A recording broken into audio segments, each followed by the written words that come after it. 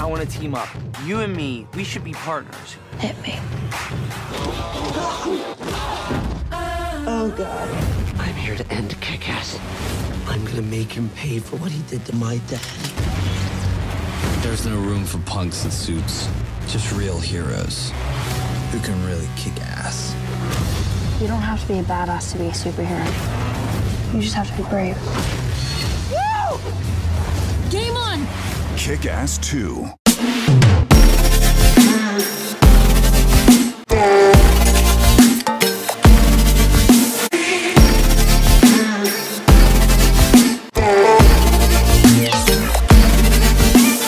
Hello, and welcome to Unloved Sequels, the podcast that brings you a blow-by-blow critique of Hollywood's worst-rated sequels. You know, the ones that some people think should never have been made.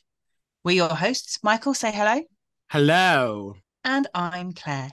In this episode, we're taking matters into our own hands and joining a vigilante band to bring down a motley crew of supervillains.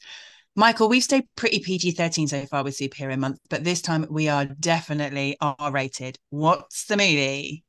4 years after the events of the first movie, Kick-Ass and Hit Girl are back to weave us a tale of high school and vigilantes. But Big Daddy's not the only thing missing from this movie, and I'm sure we're going to make a list. But unfortunately, this is Kick-Ass 2. So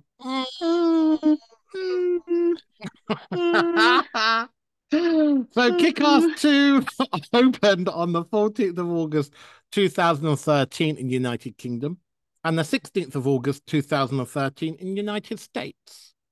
It went on to make up 60.8 million against a budget of 28 million. So not too bad. It returned, and we didn't quite drag it up.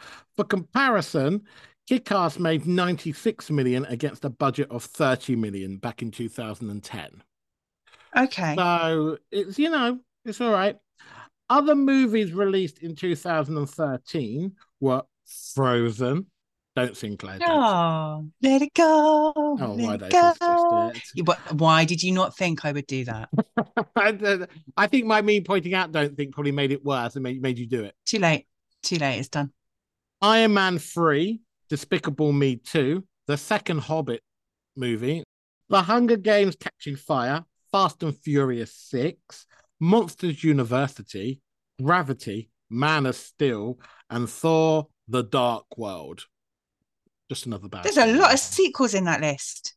There's a lot of sequels. A lot of sequels in that list. I would say this is kind of like the time that Marvel Universe was going into full production. Mm-hmm. Yeah. I felt like this is when they were like, Disney's like, we got the rights and we're going to make some money. Yeah. Let's have a sequel. We own this shit now.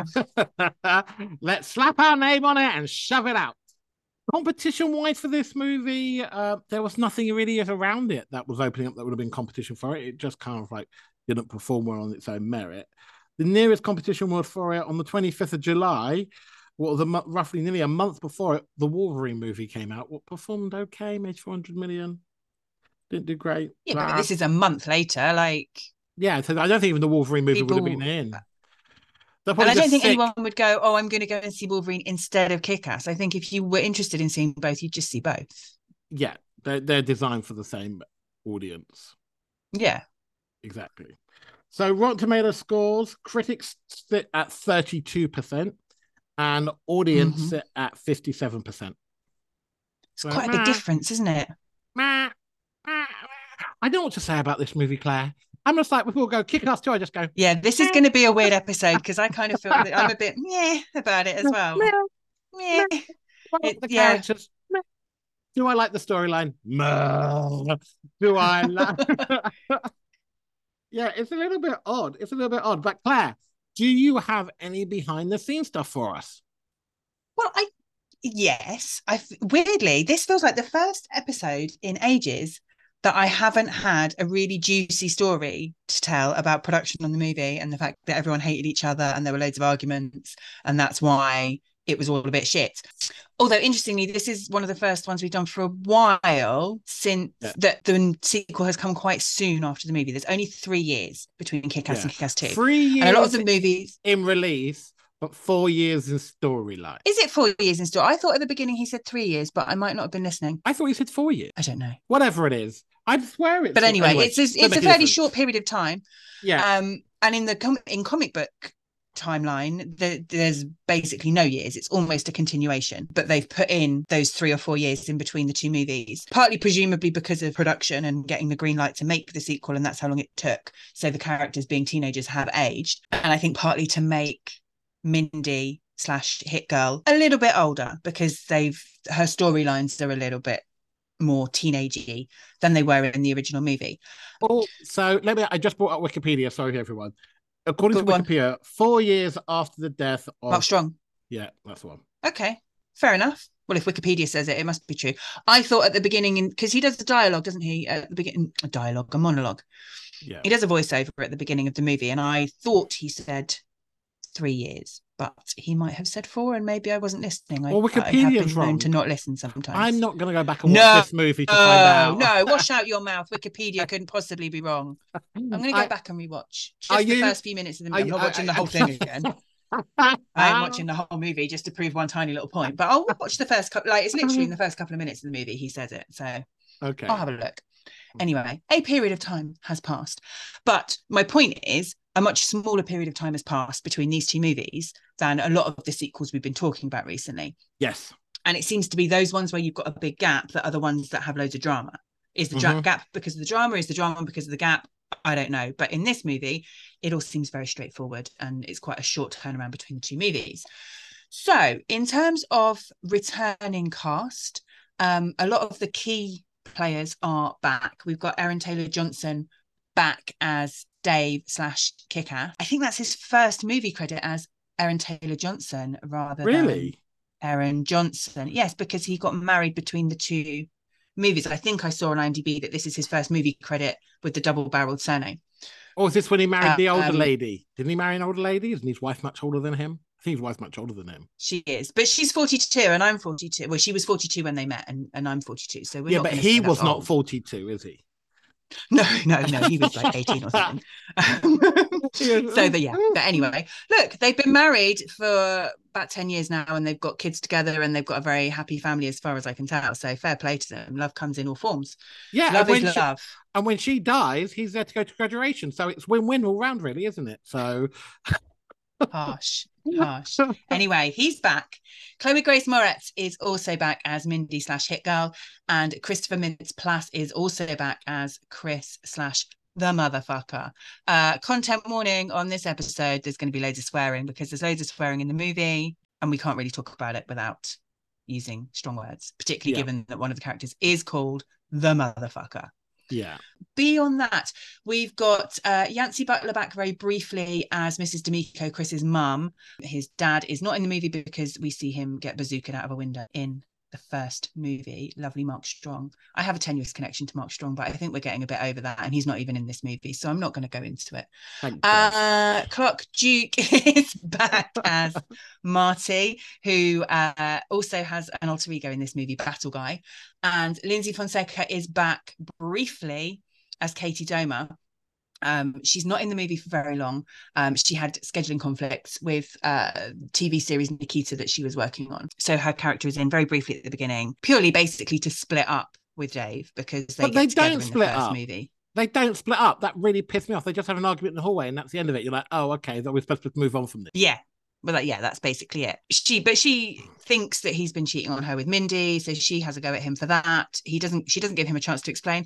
Although, to be fair, he doesn't really try very hard to convince her. It's all a bit weird. And then she tries to suggests that she's been cheating on him, whether she has or not. I don't know whether she's just saying that because she's angry. Anyway, she storms off and is not seen again, but that's fine, because actually in the comic books, she's never his girlfriend in the comic books. So it's a bit of a departure. I haven't read the comic books, but I've done a fair bit of reading around the comic books to see where the differences and similarities are. So as things come up, I'll mention that. But yeah, she's in the comic books, Katie is never his girlfriend. He's into her, but she's never his girlfriend. So yeah, that's a bit of a weird. So she appears, she breaks up with him, sort of, and then she fucks off for the rest of the movie to go and film a TV series. We then have a few new casts. So there's 2 recasts in this movie. Todd, who's one of Dave's mates, was played by Evan Peters in the first movie. He had scheduling conflicts with American Horror Story, so he was recast and played by Augustus Prew, which is an amazing name. It's such a shame. Oh, that Evan Peters wasn't back. Yeah, because he had a bigger part in this one. Like he Yeah. had more of a character, and he's such a great actor and stuff. I just think that he was completely wasted in the first movie, and I just didn't get it. And the other recast was Marcus. Yeah, Marcus was recast. So he was played by Amari Hardwick in the first movie. I don't really know why. I've not been able to find out why he didn't come back for the second movie, but he's played by Morris Chestnut, which is another fairly good name. Morris Chestnut's quite famous, though. So I think they wanted a more famous face in the role. What didn't really work for me, because the whole point of Marcus in the first film is to be the soft touch, to be the soft father figure, while Nicolas Cage was the hard father figure. And then they just invented him, brought Marcus back, but as a hard father figure. And it just didn't... I mean, like, you've got the kind of get out that these 3 years have passed, and obviously he's had to change his style with Mindy because Big Daddy is gone. Obviously, in the first movie, he's that kind of secondary father figure. He's not her actual father figure. And then he kind of adopts her for the second movie. So maybe he's had to toughen up because he's trying to stop her from being Hit Girl. Yeah, but don't forget, he also brought up Hit Girl before she went back to Big Daddy. Oh, that's true. Yeah, while Big Daddy was in prison. Yeah, so for the first 5 years of her life, 6 years of her life, she had Marcus as a father figure. And then she went to go and live with Big Daddy. This is true.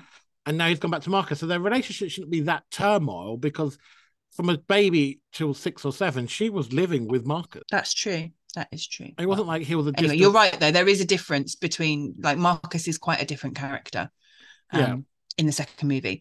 We also have quite a few new cast coming. This is much more of an ensemble piece, I think, than the first movie. The first movie was very much Kick-Ass, Hit Girl, Big Daddy, Red Mist, and then everyone else was kind of around them. Whereas this, by design, is the superheroes and the supervillains have their gangs now. So obviously the cast is padded out because we've got these gangs coming in. So we've got the big new casting for this movie is Jim Carrey. They brought him into this movie. They put him on the poster. He comes in as Colonel Stars and Stripes, which is a kind of composite character. In the comic books, it's Colonel Stars and Lieutenant Stripes. I'm saying Lieutenant because I'm British. I know we have a lot of American listeners who will say Lieutenant blah.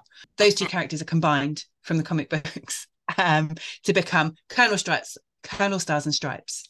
Played by Jim Carrey. He's kind of the character that's kind of formed the what are they called? I was going to say Justice League. That's a whole different franchise. Oh no, Justice Forever. Justice Forever. That's it. Justice Forever. Whatever they call. Anyway, he forms this gang of ragtag superheroes. It's a bit of a weird one because they made all this fuss about him being in the movie. They put him on the poster. He's in the movie for a grand total of about 8 minutes screen time. And then after the movie, he completely denounced it anyway, which I'll talk about in a little bit. So yeah, they might have misfired slightly by making such a big deal of Jim Carrey being in the movie. We've also got John Leguizamo coming in as Javier, who I think is brilliant in virtually everything I've seen him in. But again, he's not in the movie for very long. He gets killed off very quickly. We've got Donald Faison come in from best known from Scrubs, but he's done loads of stuff anyway. He comes in as one of the superheroes, Dr. Gravity. Oh yeah, Clueless. Yes, Clueless is my generation. Clueless. But my generation. Best known by Michael for Clueless. Best known by most people for Scrubs. We've also got in a couple of, I guess probably pre-fame roles. We've got Benedict Wong in as Mr. Kim, who's one of the gangsters from early on. He's the one that gets his crotch bitten by a dog. I love that we're doing 2 films on the bounce that involve people getting bitten in the crotch by a dog. That's quite nice. And we've also got Daniel Kaluuya come in as playing Black Death in this movie, pre-fame there. Directed by Jeff Wadlow, who doesn't really have any big movie credits before or since this movie. He also did the screenplay for this. Well, so the comic books are written by Mark Miller and John S. Romita Jr. And then for the screenplay for this movie is Jeff Wadlow, who directed as well. The original movie screenplay was Jane Goldman and Matthew Vaughn, who worked together a lot. They've done Stardust together. They did Kingsman: The Secret Service, X-Men: First Class. They both did the screenplay on those and loads of other movies as well. Yes. Jane Goldman, I didn't realise till I was looking up for this, did the screenplay for the new Little Mermaid movie. Oh, she's married to Jonathan Ross, isn't she? So that's something to look for. She is married to Jonathan Ross, yes.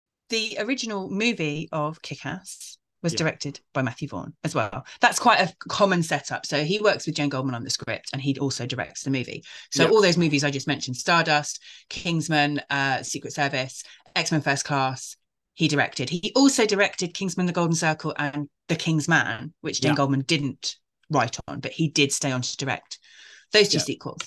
I don't really know why Matthew Vaughn didn't stay on to direct Kick-Ass 2. Potentially he was working on Kingsman by then. Kingsman came out in 2014. So it could be that he was already starting to think about that. But he did stay on as producer for Kick-Ass 2. He chose Wadlow as the director. And he did it because, so prior to getting this gig, he had done kind of 2 feature movies. He'd done a slasher flick called Cry Wolf and a high school fight club drama called Never Back Down. Neither of which were particularly well received, but Never Back Down did quite well financially. And there's quite a lot of violence in it, which I think is one of the reasons why Matthew Vaughn chose Wadlow to direct this film, to carry on, because this is ultra violent in a lot of ways. Yeah. So I think that's kind of how he ended up getting the gig, taking over from Matthew Vaughn. Weirdly, in 2011, Matthew Vaughn wasn't really that into the idea of doing a sequel. He did an interview with Bleeding Cool and said that he was a bit unsure, and like commercially he realized it would make sense to do the sequel. The business part of him was wanting to make the sequel, but he said everything that made Kick-Ass original and fun, if you do it again, it would be crass, which I think is true. So that's and what happened. We now see that. That's kind of what happened. But then obviously by the following year, Jane Goldman did an interview and said, I don't think he's keen on writing it. I'm not going to be writing it. He might not direct, but he's kind of playing with the idea. He's talking to someone who I guess maybe was Jeff Wadlow. And so then the movie came to fruition. As I said earlier, Jim Carrey quite famously refused to participate in promotion for the movie because between the movie being made and the movie being released, the mass shooting at Sandy Hook took place in late 2012. And against the backdrop of that, he found the ultra-violence in the movie quite distasteful, and so he kind of distanced himself from the movie. He basically denounced the movie completely, refused to take part in any publicity for it, which I think kind of might have backfired a bit, because him refusing to do the publicity got so much publicity that it kind of created a buzz for the movie that maybe wouldn't have been there if that hadn't been the case. I completely understand why he would choose to do that, but it's a bit weird because, like, if there was actual gun violence within the high school within the film, then I would understand. But none of that actual ultra violence takes place inside the high school grounds. So no, and also his character is not that violent. He's one of the least. There's hand-to-hand combat from him, but quite famously, he never uses a loaded gun in the movie. He brandishes a gun a couple of times, and both times it transpires that the gun is empty. Yeah. So anyway, that's what happened. As I also mentioned, so Katie Doma is a much reduced role in the sequel from in the first movie because of the scheduling conflicts for the actor. However, in the books, the character's function is completely different anyway. They're never a couple, her and Dave. She's awful to him in the comic book. So in the first volume of the comic book, which is what the first movie is based on, he's into her, but she is not into him. She has her boyfriend beat him up. She sends him a video of her giving her boyfriend a blowjob. She's horrible to him. And he's still hung up on her because I guess teenage boys are a bit dumb sometimes like that. So they're never a couple. But also, Kick-Ass is never in a relationship with Night Bitch in the books because he's still hung up on Katie Doma. So why they felt the need in both books to give him because the geeky a romantic boys, relationship. Because the geeky boys who watch this movie, they want to see other geeks getting it on with hot girls. They want to see other geeky boys. And Aaron Taylor in this he's not very geeky. Like, he spent the last 3 years between these movies at the freaking gym. Like, he's ripped in this film. Yeah. And like, let's go. It's just that whole Hollywood. Let's give him curly hair and some glasses, and he'll be hideous. Kind of. Then he'll be a nerd. Yeah. And it just doesn't work because he's so matured in between these two movies, probably to get more movie role, that it just doesn't work very well in that kind of concept of him being kind of like, undesirable. Suddenly he's got the hot girl in school. What in the first one's kind of like relatable. In the second one, he's got the hot girl on the team, and it's just completely irrelevant to the story. I was a bit kind of like, oh, here they It go. is. They're fucking in a stall again. That's great entertainment for teenage boys. Yeah, I think you've hit the nail on the head there, because obviously I'm watching it as a middle-aged woman, and I don't see I've reached the point in my life that I'm like, why is there a romantic storyline in this movie? If it's not a rom-com, there doesn't need to be a romantic storyline. Yeah. Which is one of the things that I really don't like. I'm skipping through to what I don't like about the movie because it feels like a natural moment to bring it up. Yep. The big thing that I don't like about this movie is Mindy's whole sexual awakening, coming of age storyline, the thing with her watching Union J and suddenly hormones are surging and she's never thought about boys like that before. And to the point that by the end of the movie, she sees Dave with his shirt off and has a little moment. And I'm like, no, that's not okay. That's complete. It felt to me, and their kiss at the end felt to me like when Ray and Ben Solo kiss as well. Yes. That was that made me really irrationally angry. And this in Kick-Ass, it's like there is no need. This is not their relationship. Yeah. Two people can have a relationship what isn't sexual, that is not romantic, and it can be a super close relationship, and they can be of compatible gender and sexual orientation. A straight guy and a straight girl. Sorry to blow up the whole Harry Met Sally thing, but a straight guy and a straight girl can have a close relationship without it being sexual. And it, particularly in this kind of movie, it just felt really uncomfortable because their relationship to me had always been like siblings. Well, so that's the whole problem. It kind of like within a movie world, if you're going to have that relationship, you need the cute meat so people understand where the attraction comes from.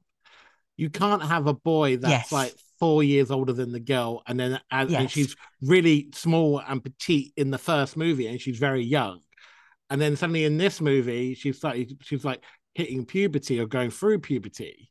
So there you've got like suddenly, but even then she's still only 15. Yeah, I know. It's like she's only 15.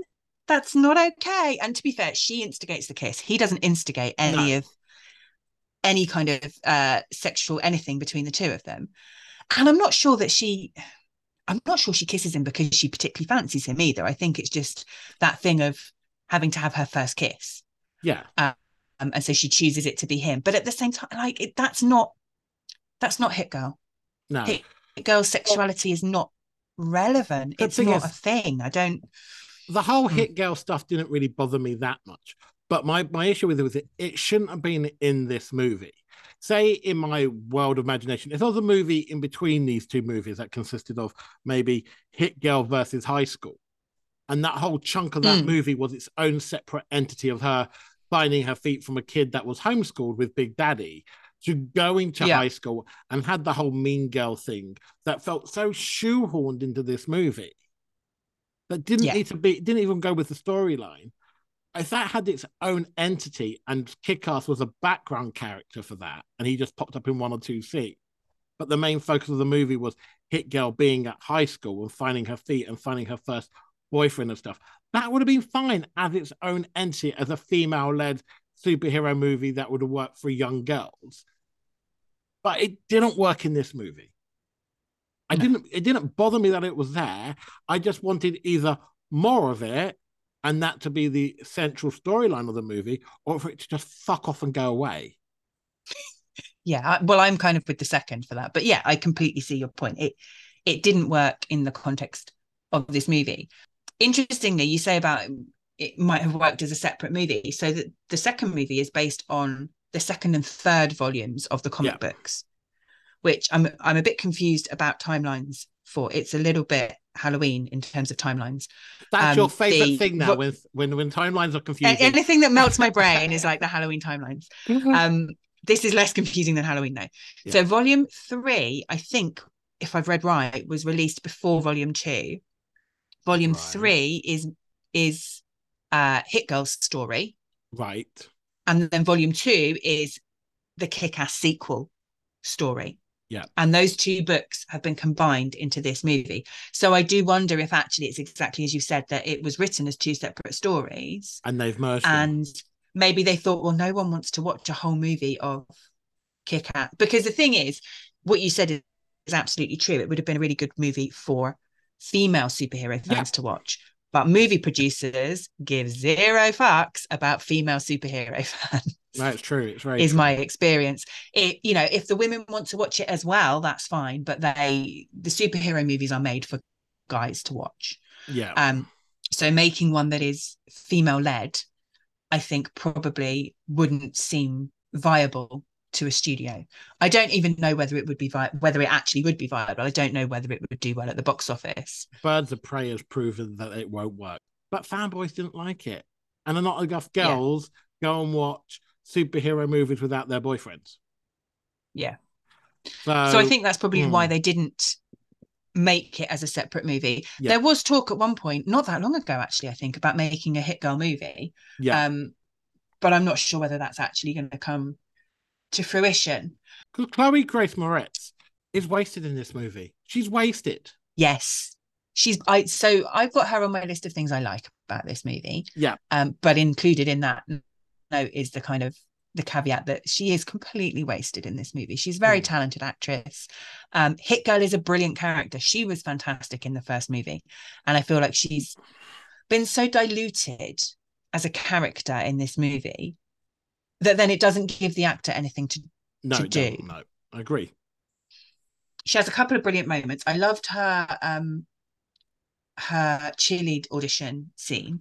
I didn't love that whole storyline. I didn't love, but accepting that it exists, I liked that scene as part of that storyline. I liked her. I mean, I like her action sequences when she's on the top of the van after Kick-Ass has been kidnapped towards the end. I liked her little scene with Mother Russia, her bitch fight with Mother Russia. Yes. I thought that she was very good, but I think she's wasted in the movie. They didn't make enough. But I guess because her storyline was very, she's not being Hit Girl. Yeah. But then she's not being Hit Girl. She doesn't need to be in the movie, surely. That whole storyline of her being at high school, I just didn't get. Even the Union J stuff, I didn't get because they weren't even a big boy band at the time, and it dated the movie quite a lot. Though I wondered about that. Union J are actually celebrating their 10th anniversary this year. So Jesus, they're celebrating the 10th anniversary. They actually toured in the summer with Christina Aguilera. So who knew they're still working? Ooh. I was just like, good for them. Fair play. Well done, Union J. But I don't know. Were they from a boy band group in like a reality TV show? Or they just came out of nowhere? I don't know. Were they X Factor or I don't know. I'm not sure I care. But fair play. They're doing well. Enjoy your lives, boys, because you're doing well. It just nothing paid off. Nothing paid off within those scenes. And the whole and the thing this is the thing. It's like you're putting all that stuff there, and the big thing for me, I think, is because we've lost Jane Goldman and Matthew Vaughn. Yeah. I think that's where this movie suffers because you can see it's trying to. I thought the CGI shit was the breaking point of what the downfall of this movie. I was just like, oh, there it is, CGI shit. I've seen it all now. This movie is CGI shit. They didn't CGI the vomit; they just CGI'd the shit. What really confused me, like it was an afterthought, because she was vomiting, and then I was like, oh, no, she's shitting as well. But it's CGI. We're getting that as well. Okay, fine. God knows. But the thing is exactly what Matthew Vaughn said in that quote that I read earlier, that it trying to replicate what you had in the first movie. And we've seen this with a lot of his movies. The whole thing with Matthew Vaughn movies is that they are fresh and they're original and they put a new take on the genre. So, if you look at Stardust, you look at this Kick-Ass, the first movie, you look at Kingsman, The Secret Service, so the first of that trilogy. Yeah. They take a genre that already exists. You've got your fantasy, you've got your comic book, you've got your spy movie. Yeah. But he does something so different with it that it feels like almost like a new genre. Yeah. And then when they come back for the sequel, which they didn't do with Stardust, but they have with this with a different director. They did with Kingsman with the same director, but with different writers. It can't match the original. No. Because it's been done. The thing that was great about it is that it hadn't been done. But the thing is, like, Kingsman's just a wise tale of what's going on with this movie as well, because Matthew Vaughn has constantly been involved in Kingsman. What is a different story? And it still hasn't worked. Like, the whole storyline of kidnapping Elton John in Kingsman 2, I was like, what the hell's going on in this movie? I just don't understand it. And then when they're like, oh, that doesn't work, let's make a prequel. No, because you've lost the humor, because the idea is that this is Cockney, common tracky boy, Londoner. You've got rid of that aspect of it. Isn't Aaron Taylor Smith in the prequel to Kingsman as well, isn't he? Aaron Taylor Johnson. Isn't he in that? Isn't he the guy that's on the front field and gets sent back? Oh, in the Kingsman? Yeah. Oh, no, you're right. He is in there. You're absolutely right. He's in the Kingsman, Archie Reed. Yeah, you're absolutely right. He's the guy that the son sends back from the front line. And then at the end of it, he becomes one of the first members of the Kingsman's table.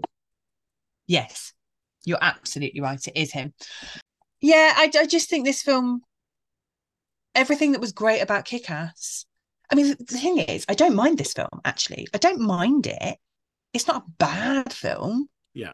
It's just not great, and it's not as good as the first one. And I don't know, it just feels a little bit like meh. It feels like they've pushed the violence further, I think, in this movie. Yeah, I agree. But somehow in every other way, it's a bit diluted.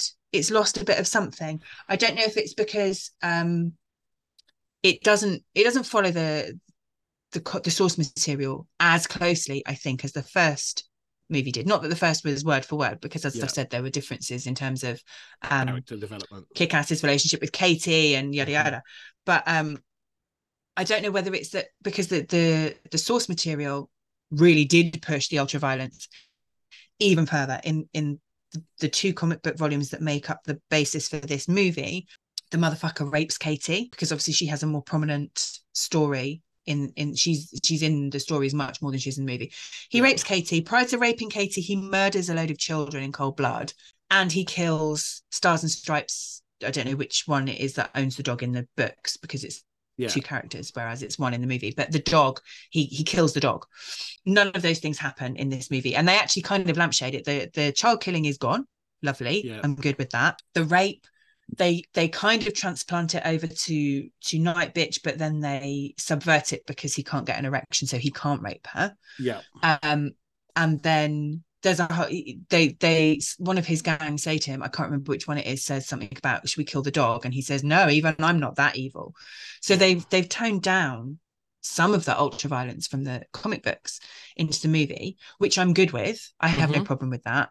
But equally, I do wonder if those departures from the comic books is what's diluted the movie a bit, or is it just that it's got a different writing, directing team? I don't know. Or is it just that we've seen it before now? Because the thing is, we saw Kick-Ass. Well, the thing is, the humour for me doesn't work a second time round, because the idea of a satire, doing a satire of comic book movie is an original idea, and this is an original idea, and they're not even, if they went back and lent on taking the piss out of the first Kick-Ass movie to make a satire upon a satire and kind of like make it more humorous. Yeah, they didn't. They just tried to redo the same formula, and even the storyline for this film, like I could understand, like you said when you said to me just now that they released the comic book, this is volume 3 before volume 2, because that would make sense, because if this is the same storyline for volume 2, then it's just too similar too soon. The actual what's going on, it's too similar. It doesn't make any sense to me. Like, I'm not saying I dislike this storyline, I'm not saying I dislike this movie, but it was too much like the original too quickly. Like, say for instance, in Kick-Ass 2, they went down the same thing, but having a different baddie and not repeating the same thing. And then 2 movies down the line, then brought in Motherfucker. Then to me, that would make more sense. It's just too much like the same connection of a storyline without much vast difference. But saying that, I really enjoyed Mother Russia quite. Like I would think of like if she was the main baddie in this movie, I think that I had a more fun with it. I just felt like he just annoyed the motherfucker, just annoyed the fuck out of me during this movie. I was just whiny. Well, I think that's deliberate, because the whole point of Motherfucker is that he is a shit villain. He's an absolute waste of brain cells, money. That boy. And he's got money and no sense, and so he needs the team around him. But then I suppose the thing that's highlighting is that actually in a lot of superhero movies that is the case. Yeah. And that the supervillain himself is bankrolling. Yeah. He's not even always the brains behind it all. He's bankrolling it. Difference is in this movie, the motherfucker is trying to be the front man and trying to be the leader of this group of villains.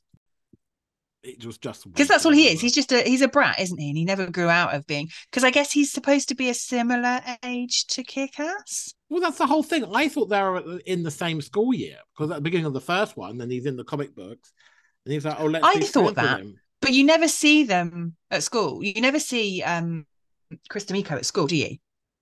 No. I had always assumed that they were like classmates and didn't realise that they were. Didn't you see him being dropped again off in the comic school? books? I thought in the first one. Yeah, I think he gets dropped off at school by his dad at one point. I don't recall, but the I'm guessing they're around. I mean, the actors are around a similar age, and Yeah. so I'm guessing. Well, no, we do know, because in the first movie he says, "I'm going to be 18 in something like 8 or 9, like quite a long time." He tries to pull that "I'm nearly 18" card, but actually he's just turned 17. Yeah. So I guess in this movie he's 21, so he must be a little bit older than Kick-Ass, because Kick-Ass is still in high school. And if 3 or 4 years have passed, then Chris D'Amico is going to be 20, 21. But again, in the comic books, I think they know each other better, because they know by the end of the first book, I think they know each other's identities. Oh, okay. Whereas in this movie, they don't find out each other's real identities until quite late for either of them, till quite late in the movie. Yeah. Yeah, it's just a bit meh, a bit scrappy, a bit like, I don't mind it. It's not a bad movie. I just think it doesn't fulfill the potential of the prequel, and I don't think it can. Yeah. Because I think it is that thing of the first movie was so different, so original, and then you either have to go completely separate from it and do something really different for the sequel, which is a risk, because people going to see a movie on the basis of having liked the first one, if the second one is too different, might not like it. Yeah. But if you try and replicate something where its success was based on its originality, it's not going to work, because it's not original. And I think that's where this movie fell down. So on that note, how many, or what should we do this week? CGI shit? How many piles of CGI shit would you give this movie? Well, this is another one where I bitched about the movie for the whole episode and then give it a much higher score than you think I'm going to. Because I'm going to score it. Oh, can I predict? Please let me predict. Go on. I know what you're going to say, and you're going to be bloody right.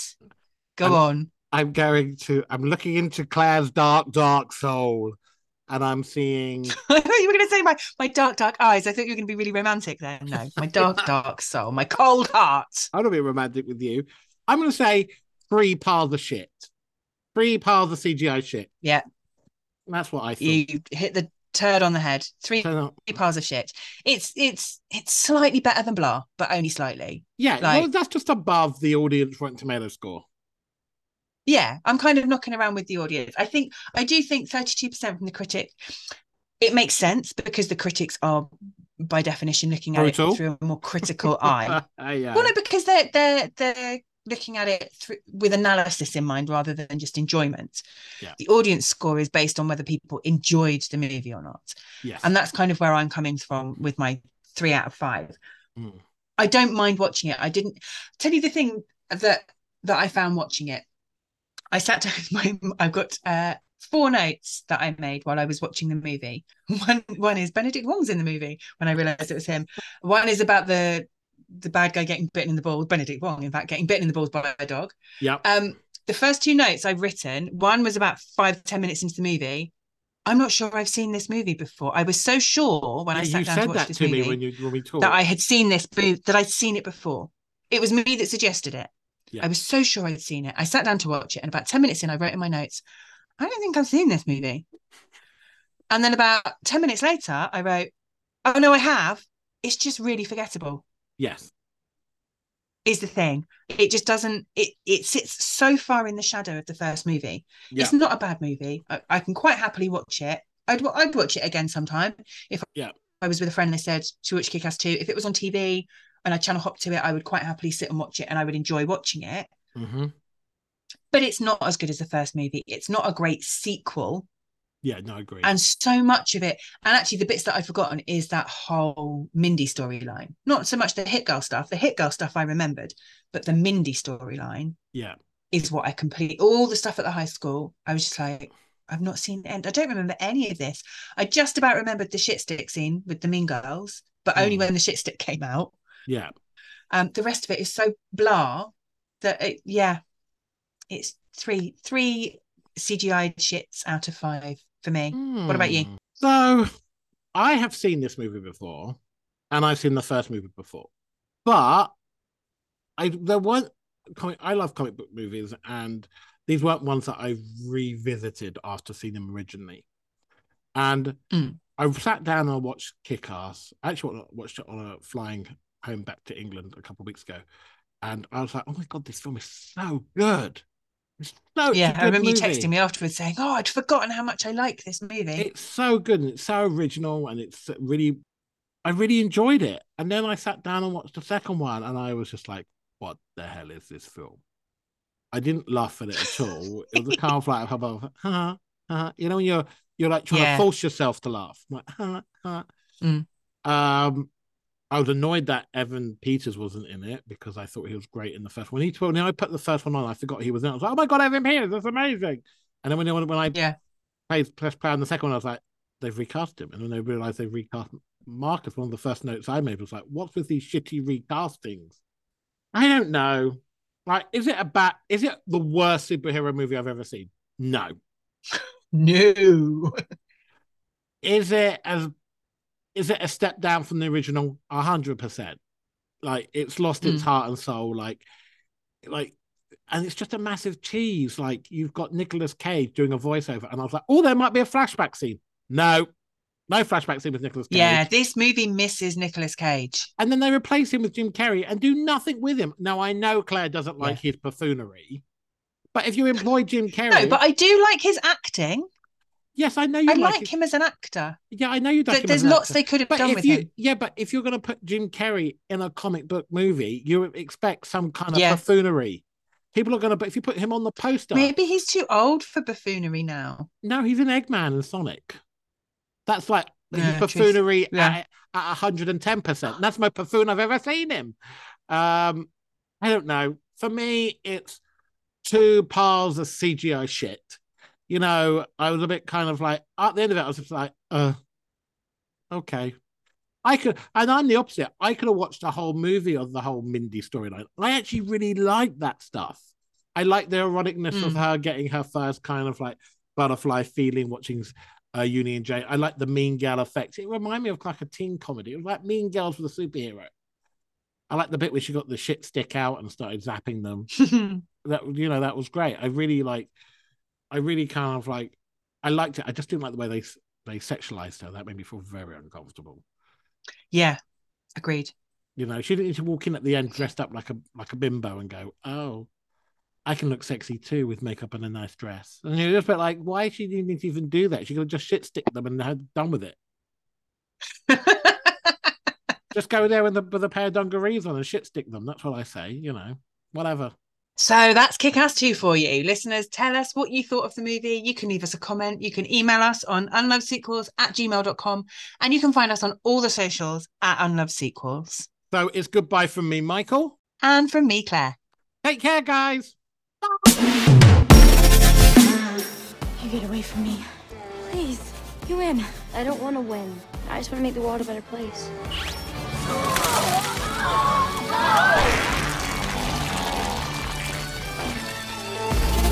Yes.